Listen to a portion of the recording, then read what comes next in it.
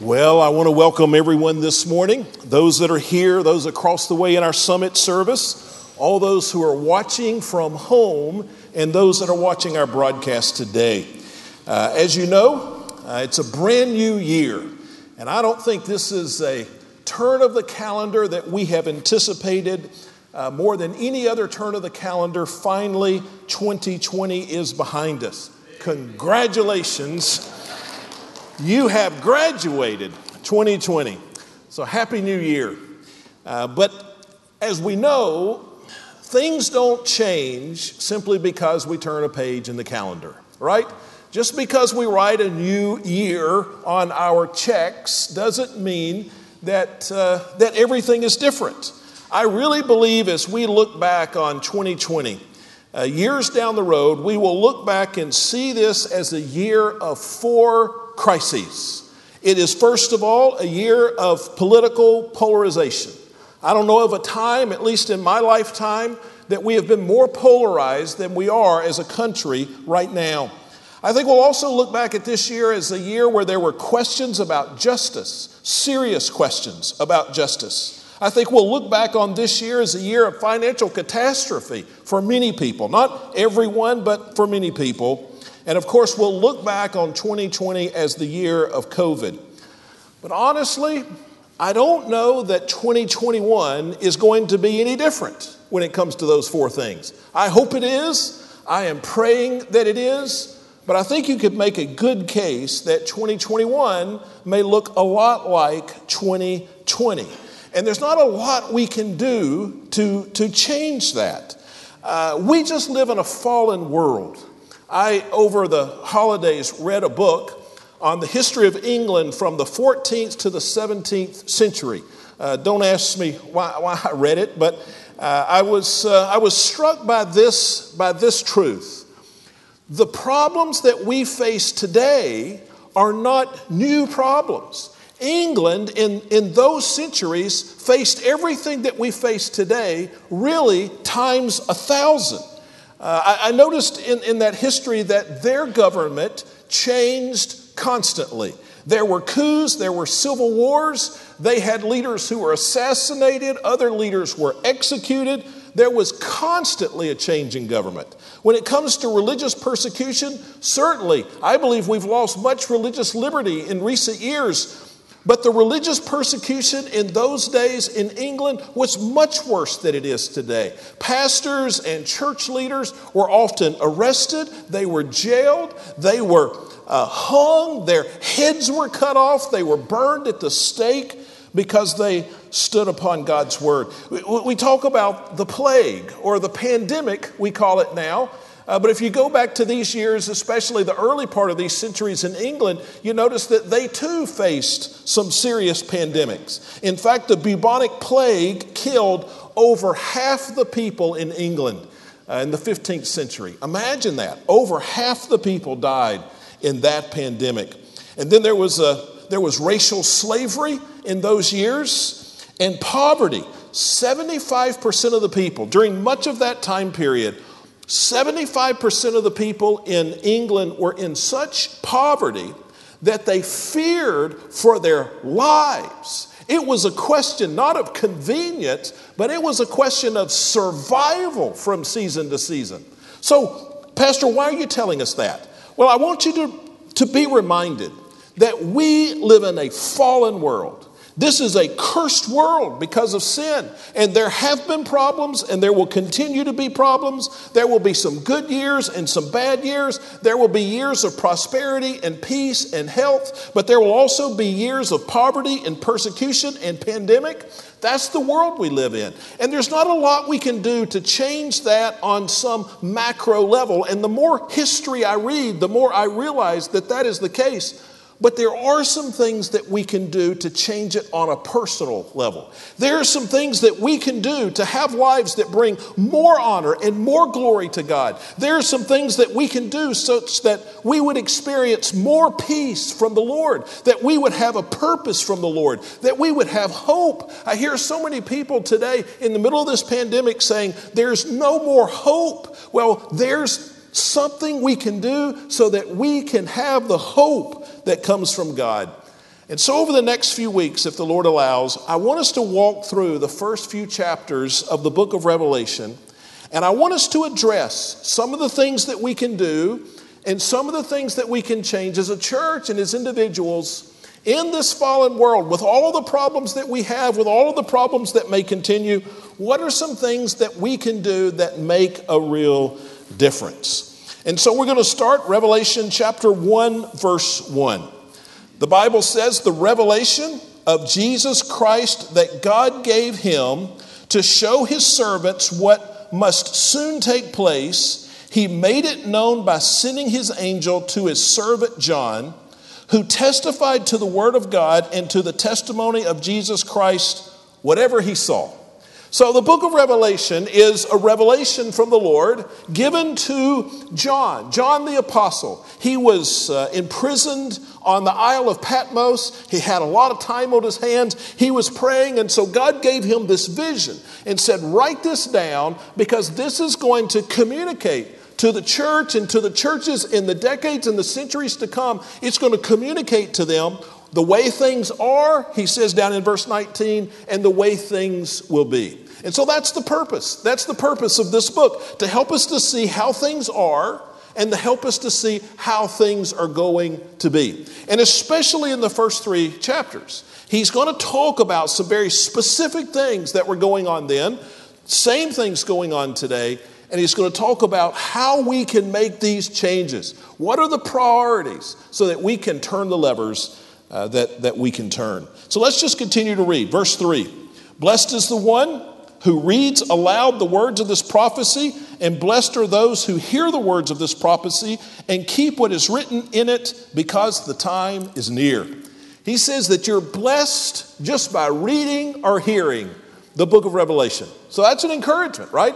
Because I want to read it to you, much of it today, much of these first chapter or two, and we'll be blessed. The Bible promises us that. Now, he says we need to hear it, and then we need to do what it says. These are action verses, and the reason is because the time is near. Christ could come back.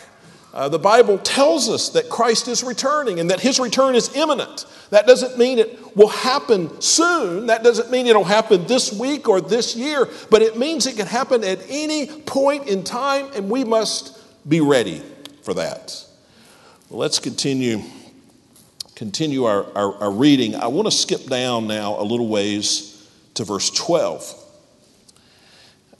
He says in verse 12, then I turned to see whose voice it was that spoke to me.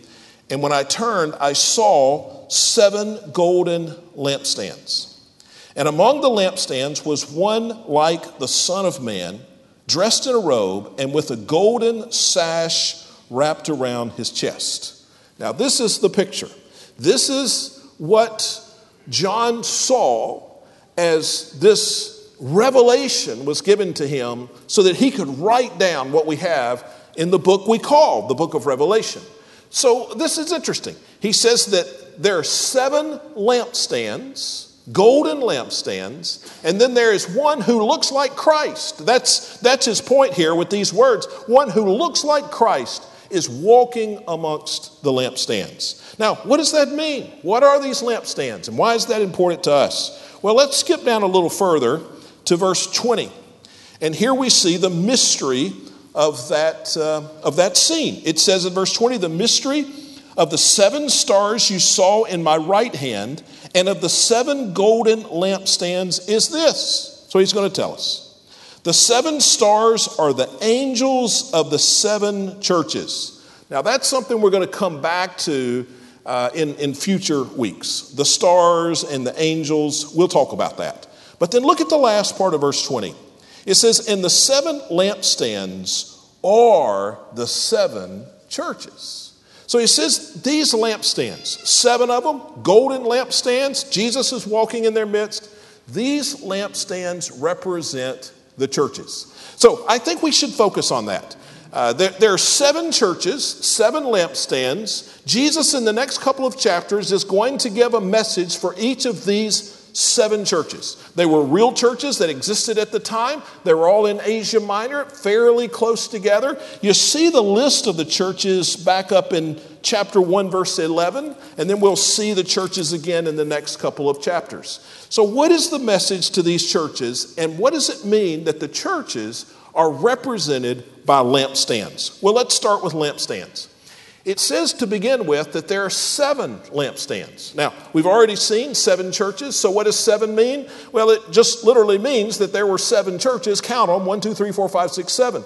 But sometimes in the Bible, numbers stand for something other than their literal meaning. Now, we have to be careful here, and sometimes people just create all kinds of imaginary tales as they try to interpret the numbers of the Bible. But the number 7 often stands for completeness in the Bible. How many days are there in a week as God designed our time? There are 7 days. That makes a complete week. And so scholars believe that these 7 churches, the fact that there are 7 churches, tells us that Jesus is really walking amongst the lampstands of all of the churches. This represents not just these 7 in Asia Minor, but this represents all the churches. Now, it not only does it say that there were 7 lampstands, it says there were 7 golden lampstands. Now, what's the significance of the fact that the lampstands are made of gold? They're not made of wood, they're not made of stone, they're made of gold. Well, I just think that speaks to their value. Gold is more valuable. In their day, gold was the most valuable metal. It would have been the most valuable thing you could have made one of these lampstands from. The fact that they're gold means that they are valuable. Ladies, would you rather receive a ring of white gold, or would you rather receive a ring made out of recycled aluminum? Now, the ring would probably look much the same, right? The appearance would be very similar. But to you, there's no question, you want the one that's made of gold because that stands for greater value. These lampstands that represent the churches, made of gold because the church is valuable. Let me tell you how it's valuable. The Bible says, first of all, that the church is the bride of Christ. The church is valuable because Jesus loves the church. Jesus died for the church. Jesus is passionate for the church. Jesus waits to be united with the church. The church is valuable because this is what Jesus loves. Jesus cares so much for the church. We should care for the church. Because the church is so valuable to him, it ought to be valuable to us. And so it's valuable because it is loved by Christ, but it's also valuable because it's needed by Christ.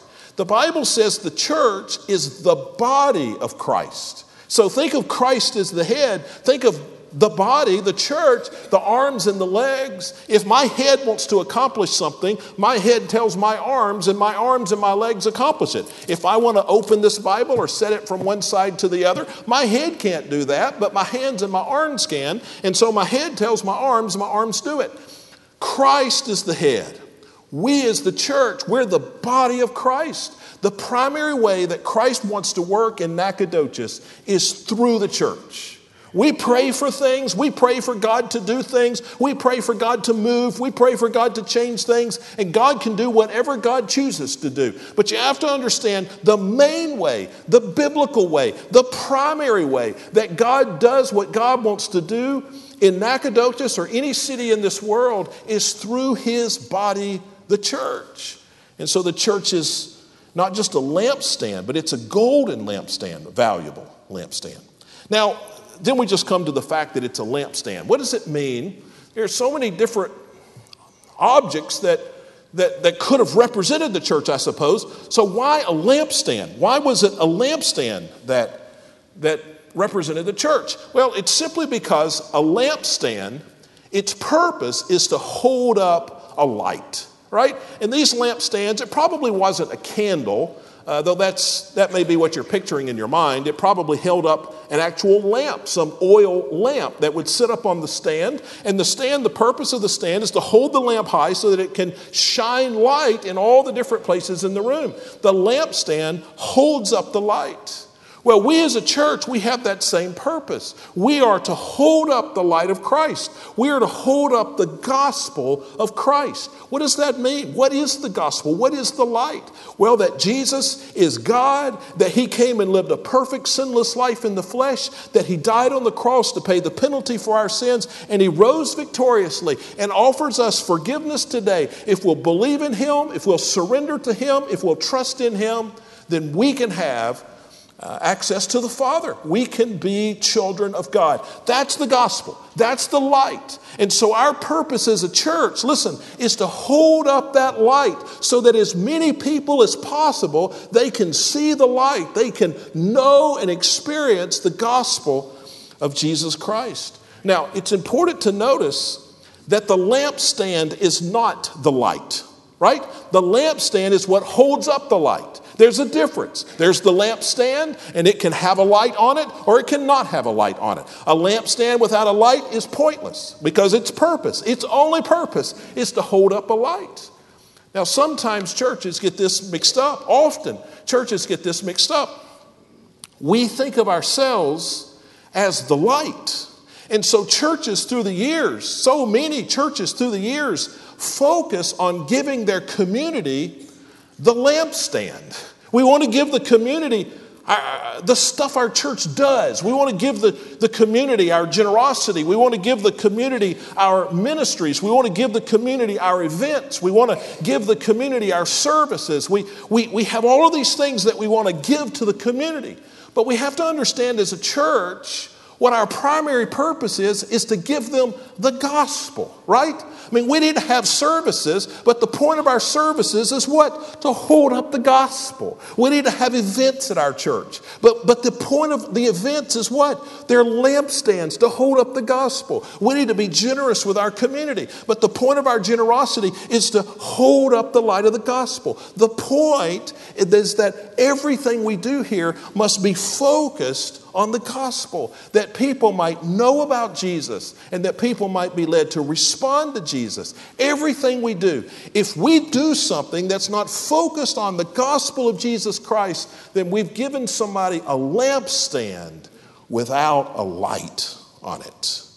And so there are 7 golden lampstands. Now, the other thing you notice about the lampstands is that Jesus was walking amongst the lampstands. He's there. The lampstands are there, the 7 lampstands, and Jesus is there. Now, what does that tell us? Well, I think, first of all, it just reminds us that Jesus is with us. As we gather here today, and many are gathered with us online, but Jesus has gathered with us. You see him walking amongst the lampstands. Jesus is where we are. Now, Jesus is everywhere, of course, but in a special way, when we gather together and we pray and worship and preach God's word, Jesus is there.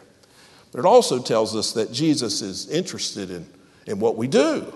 So the lampstands are there, and Jesus is right there with the lampstands. Jesus is observing the lampstands and how well they hold the light. Jesus is interested in what we do. And Jesus is inspecting what we do. Well, what's the purpose of Jesus walking around the lampstands if it is not so that Jesus can see if the lampstands truly are holding up the light? Jesus is looking at the things that we do, the things on our calendar, the things in our personal lives. Are we truly holding up the gospel of Christ? And then there's one more thing about the lampstands I want you to see before we get to the first of the 7 churches. Turn over a page in your Bible to Revelation 2:5. Revelation 2:5 says, "Remember then how far you have fallen. Repent and do the works you did at first." We're going to come back to that in just a moment. But look at the last part. He says, "Otherwise I will come to you and remove your lampstand from its place unless you repent." So here's the last thing we need to know about our lampstands. If we're not a faithful lampstand, if we're not holding high the gospel of Jesus Christ, then God will just take away, Christ will just take the lampstand off the scene. As a church, if we're not faithful to hold the light of the gospel to our community, God will just take his hand off our church. There are all kinds of churches that have completely lost their influence. There are whole denominations of churches that have lost their influence. They have no more influence in the world. There are churches right here in Nacogdoches that have really zero influence in this community for the gospel. And if we're not faithful to hold the light up, not our ministries are lampstands. If we're not faithful to hold the light up, then Jesus will take that opportunity away. Our influence will wane. Our influence will die. And that's not just true of a church, but it's true of individuals, of Christians, of believers. We have a responsibility. We are lampstands. We have to shine the light of Christ into the places that we live and the places that we go with the people that we encounter. And if we don't shine the light, then God says he will remove our influence. What does it look like when God removes influence? Well, when he removes influence of a church, it turns into a dark community where there's just no gospel witness. If he removes the influence in our lives, then our families can become dark families where there's no gospel witness in our families. And so we have these lampstands, and there's much we can learn, Our purpose, Christ's presence, and then the urgency, because if we don't hold up the light, then Christ will remove the lampstand. Now, with that in mind, really as an introduction to this first letter we see, let's turn to chapter 2, verse 1, and let's just read the words that Jesus sends to the church located at Ephesus, a real church, a historic church. We'll talk about that in a moment. Here's his message.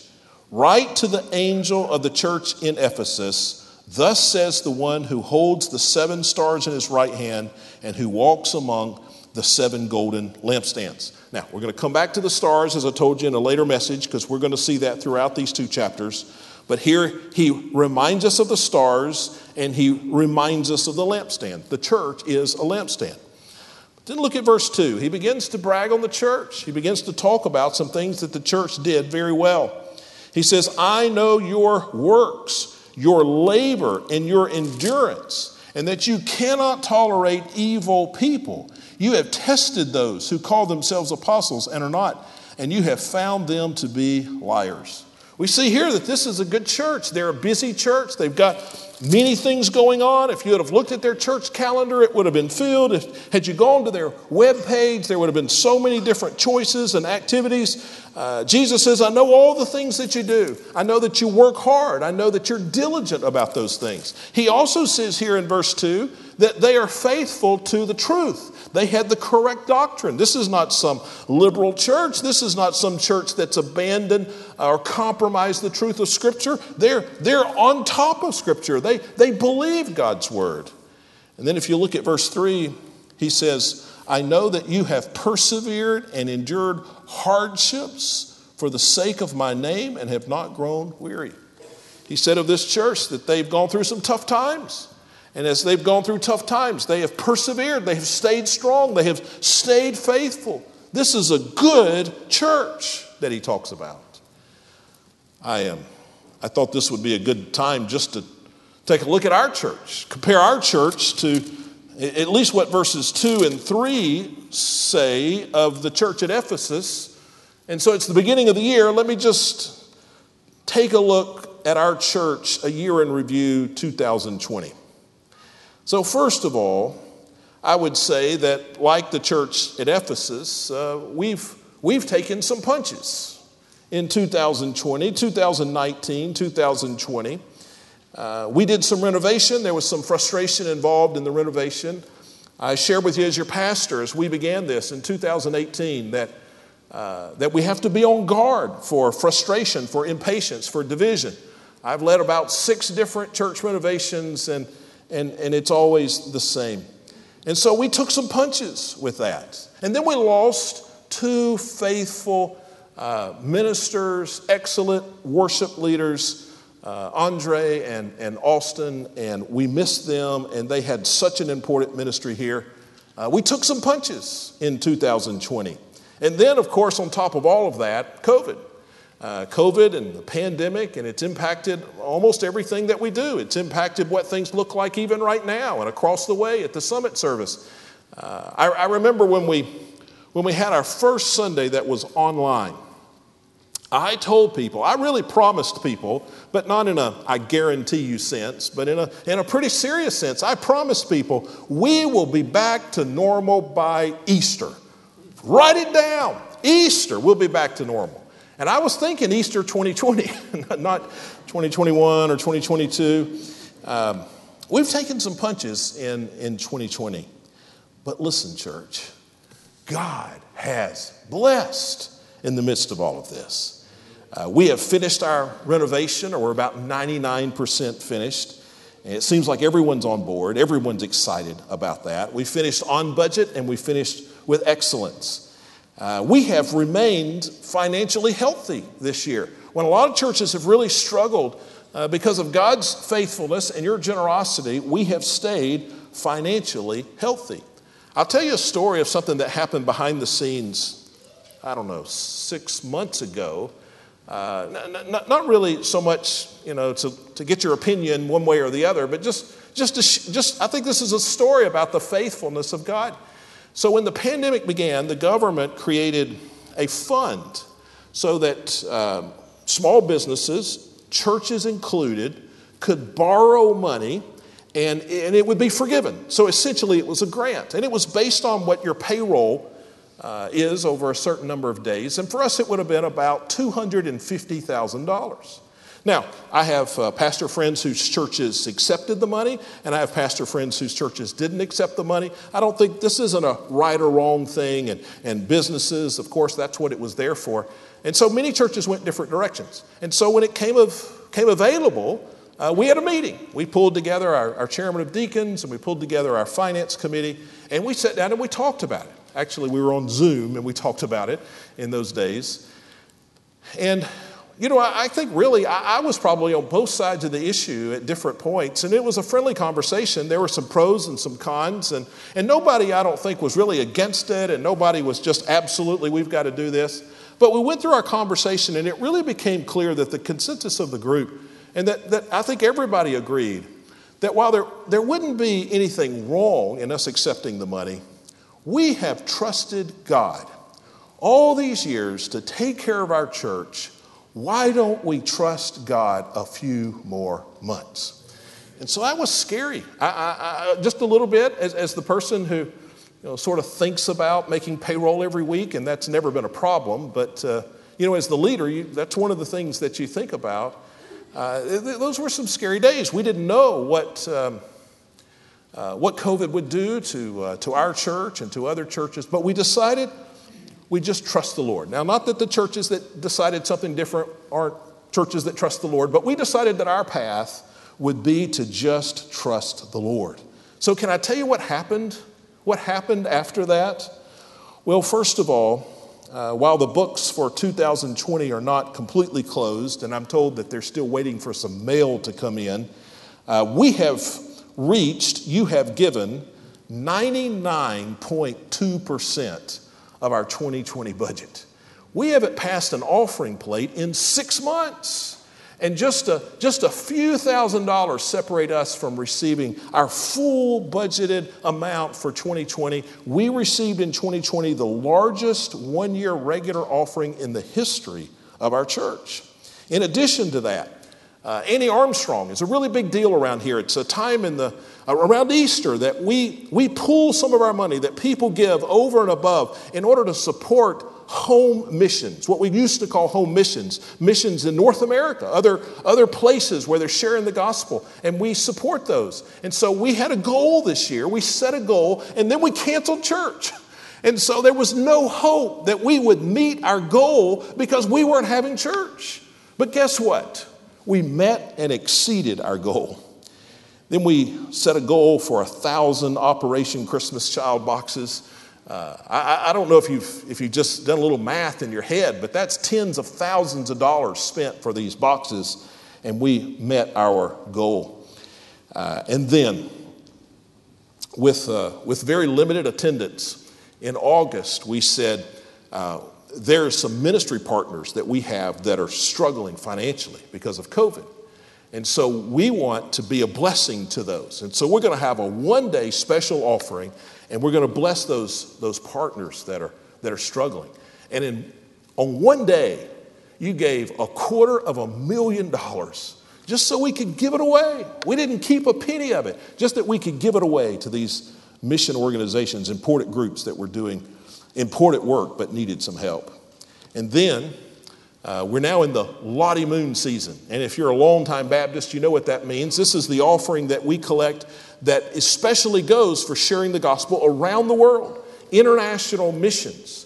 And so we have already this year given $75,000. In August, because you were so generous, we gave $75,000. Our goal for the year, our Lottie Moon goal for the year was $60,000. So we could have said the goal has been met before we even collected an offering. We could have just said, well, we're not doing Lottie Moon this year. We've already exceeded our goal. But we decided that we would really dial the number back to zero. Let's start with zero and let's just see what would happen.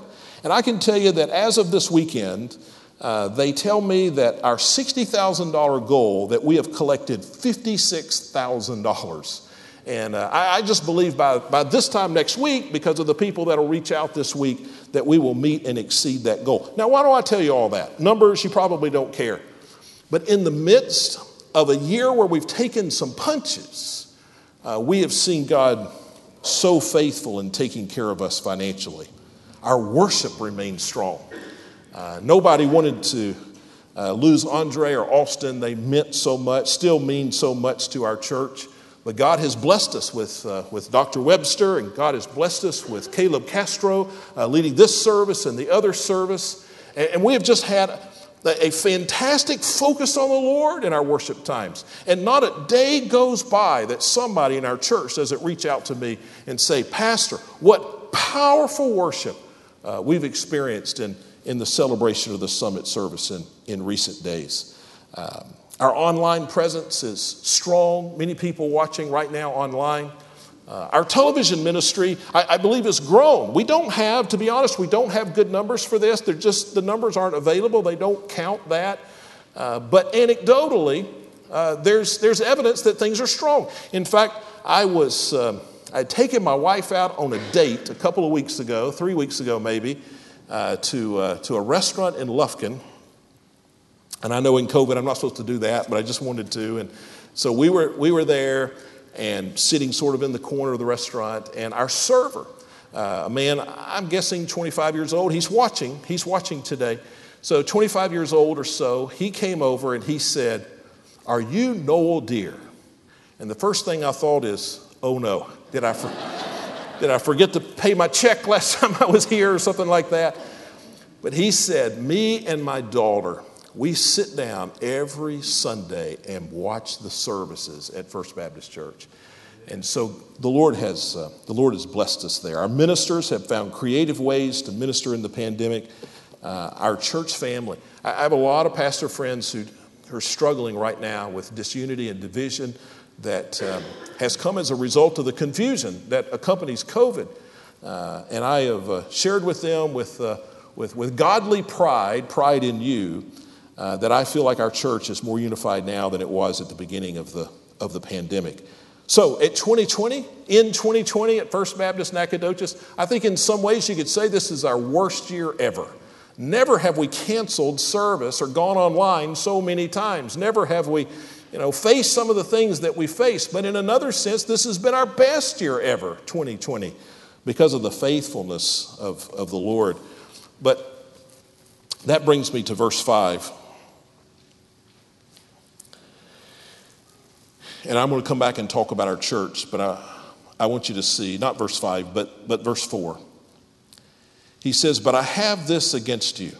He's talking to the church there at Ephesus. "I have this against you.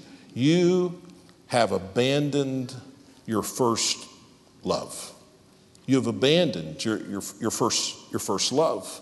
Now, what does it mean to abandon your first love? Well, you know what it's like. You can remember, if you're old enough to have been in love before, you can remember what those first days were like. You can remember just the excitement that came with that. That's what he's talking about. He says that this church, as good a church as it was, as committed as it was, they had lost their first love. They had abandoned their first love.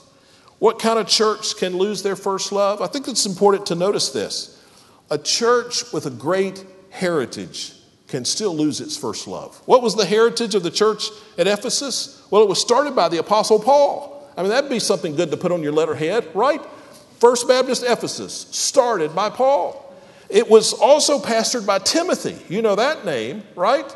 And it is tradition, we don't know this to be true, but it is tradition that Mary, the mother of Jesus, moved to Ephesus, and she was a part of this church. And it is also a part of tradition that John, who wrote the book of Revelation, that he was a part of this church. And so just think of their heritage. When they had a nativity scene at Christmas, you know who played the part of Mary? Mary did. Can you imagine? When they had questions about the Gospel of John, you know who they asked? They asked John about it. When they had a series on the book of Romans, Paul preached that series. This is a church with a great heritage. It's also a church that had correct doctrine. Jesus brags on them for having the right doctrine. It's also a church that had a calendar full of ministry events. And you know, our church is a church with a great heritage. The gospel's been preached here faithfully for decades and decades and decades. We're a busy church. We have hardworking ministers. There's a lot of things on our calendar, things for families and things for men and women and people of all ages.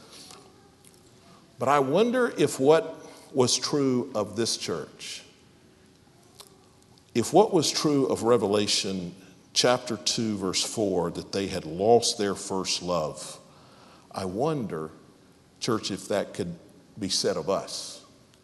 Can I just be frank with you for a moment? We talked about how good a year we've had in a lot of ways in 2020, maybe our best year in some ways. But all of those things can be true, and a church can still be true of a church that they have lost their first love. In 2020 at First Baptist Nacogdoches, fewer people made public decisions for Christ than they did in 2019. Fewer people were baptized or have asked to be baptized in the COVID season. Fewer new families have connected with our church. Now, it's easy just to blame that on COVID. And I suppose in some ways, COVID is responsible for that, and it's made things harder, and it's made people maybe less likely to visit a church. But it's also true that when times are dark, that a church then has its greatest opportunity to shine the light, right? A lampstand ought not be made pointless or made useless by darkness, right? That's when we should shine, so to speak. And so I worry, church, that like the church of Ephesus, a good church with a good history, that we may be a church that's lost our first love. But I think not just a church, but I think as Christians, oftentimes we've lost our first love. Can you remember back to a time when you were more excited about reading your Bible, when you were more excited about worship, when you were more excited about sharing the gospel with people? I remember when I came to know Christ, I didn't know anything about the Bible, really. I didn't grow up in church, but I began to study and read and ask questions, and I drove my youth pastor crazy because I had so many questions about what does this mean and what does that mean? And you can't be right about this because it says over here, and I was wrong about all of it, but I was hungry for that. I remember as a student in high school, I wanted to see all my friends come to know Christ, and I was able to help several of them make a decision for Christ. And we pushed on all of them that didn't make a decision. We really tried to help them make a decision. And that was a first love kind of love. I wonder if we've lost that first love. If we're just not as passionate about God's word, about worship, and about sharing the gospel as we once were. Now, if you look at verse 5, he gives us the solution. He says, remember then how far you have fallen. Repent and do the works that you did at first. And so that's the verse that pastors love to preach. And it's even alliterated for us there, right? We need to remember, you need to repent, and you need to redo. And I've preached that message. You've probably heard that message. That's a favorite of pastors. But let me just simplify it here for our purposes. What is he saying when he says we ought to remember our first love? We ought to repent of our sin. as we've abandoned our first love, and we need to redo some things, do some things that we did before. What does he mean? He means really, just in a nutshell, that we need to keep the main thing the main thing. We need to recognize what is most important, what is of chief priority in our lives, and we need to focus on that. We need to keep the main thing the main thing. You know, when churches start, new churches, in the first few years, they usually have their greatest success in sharing the gospel because they come together, and I'm sure it's true of this church. When a church would come together, it comes together for the purpose of sharing the gospel with everybody in the community, and that's the focus, and that's the thing that's driving them. But after a while, these churches, and all the statistics show this, they add this ministry, and they add that ministry, and all those ministries are helpful and good things and important things, but then they add another ministry, and then after about 5 or 6 years, the sharing of the gospel, the holding up of the lamp becomes not the purpose of the church, but it just becomes one of 19 other things that we do. What does a church need to do to maintain its first love? We need to keep the main thing the main thing. We ought to have all of these programs, and they need to be effective programs, and they are effective programs. But we have to make sure that the main thing in everything we do is about holding high the gospel of Jesus Christ. Because if it's not, it's just an empty lampstand. And we're offering the community something that God has not told us to offer. We need to keep the main thing at the church. And we need to keep the main thing in our lives, right? The Bible says in Matthew 6:33, seek first the kingdom of God and his righteousness, and all these other things will be added to you. The most important thing in our lives should be the Word of God and sharing the Word of God. That should be our focus. If we're going to maintain that first love, we have to keep the main thing the main thing. I just want to show you one more thing as we wrap this up. If you look down to verse 7, he closes the letter to the church at Ephesus. He says, let anyone who has ears listen to what the Spirit says to the churches. To the one who conquers, I will give the right to eat from the tree of life, which is in the paradise of God. Some fancy words there at the end, just to speak of eternal life. He says, the one who conquers in this life. If you can conquer in this life, then you'll receive eternal life. You'll be right with God forever. Now, what does it mean to conquer? Well, it's interesting. The person who wrote the book of Revelation, well, it's from God, but the person who wrote down the words is John the Apostle. And he's also the person who wrote the Gospel of John, and he's the person who wrote 1 John, 2 John, 3 John. And so I looked for this word conquer to see how he had used it in other places, and I found it in 1 John 5:5. Listen, here he tells us what it means to be a conqueror. He says, who is the one who conquers the world? It is the one who believes that Jesus Christ is the Son of God. He says if we will believe that Jesus is who he says he is, that he's the Son of God, that he has lived a sinless life, and he has died a death on the cross for us, and we'll embrace that, and we'll surrender to him, and we'll trust him, that we will be conquerors in this world, and our reward will be eternal life. Just with your head bowed and eyes closed for a moment. Father in heaven, I pray that you help us to not abandon our first love, not to get distracted even by good things. But I pray you help us to embrace that. Keep the main thing, and for us to be conquerors. Father, I know that there are all kinds of people hear this message this morning, and many of them faithful followers, members of our church. And I pray that for us, you challenge us. Keep the main thing, 2021. But there are people who listen to this who don't know you as their Savior, who've never trusted you. They are not conquerors.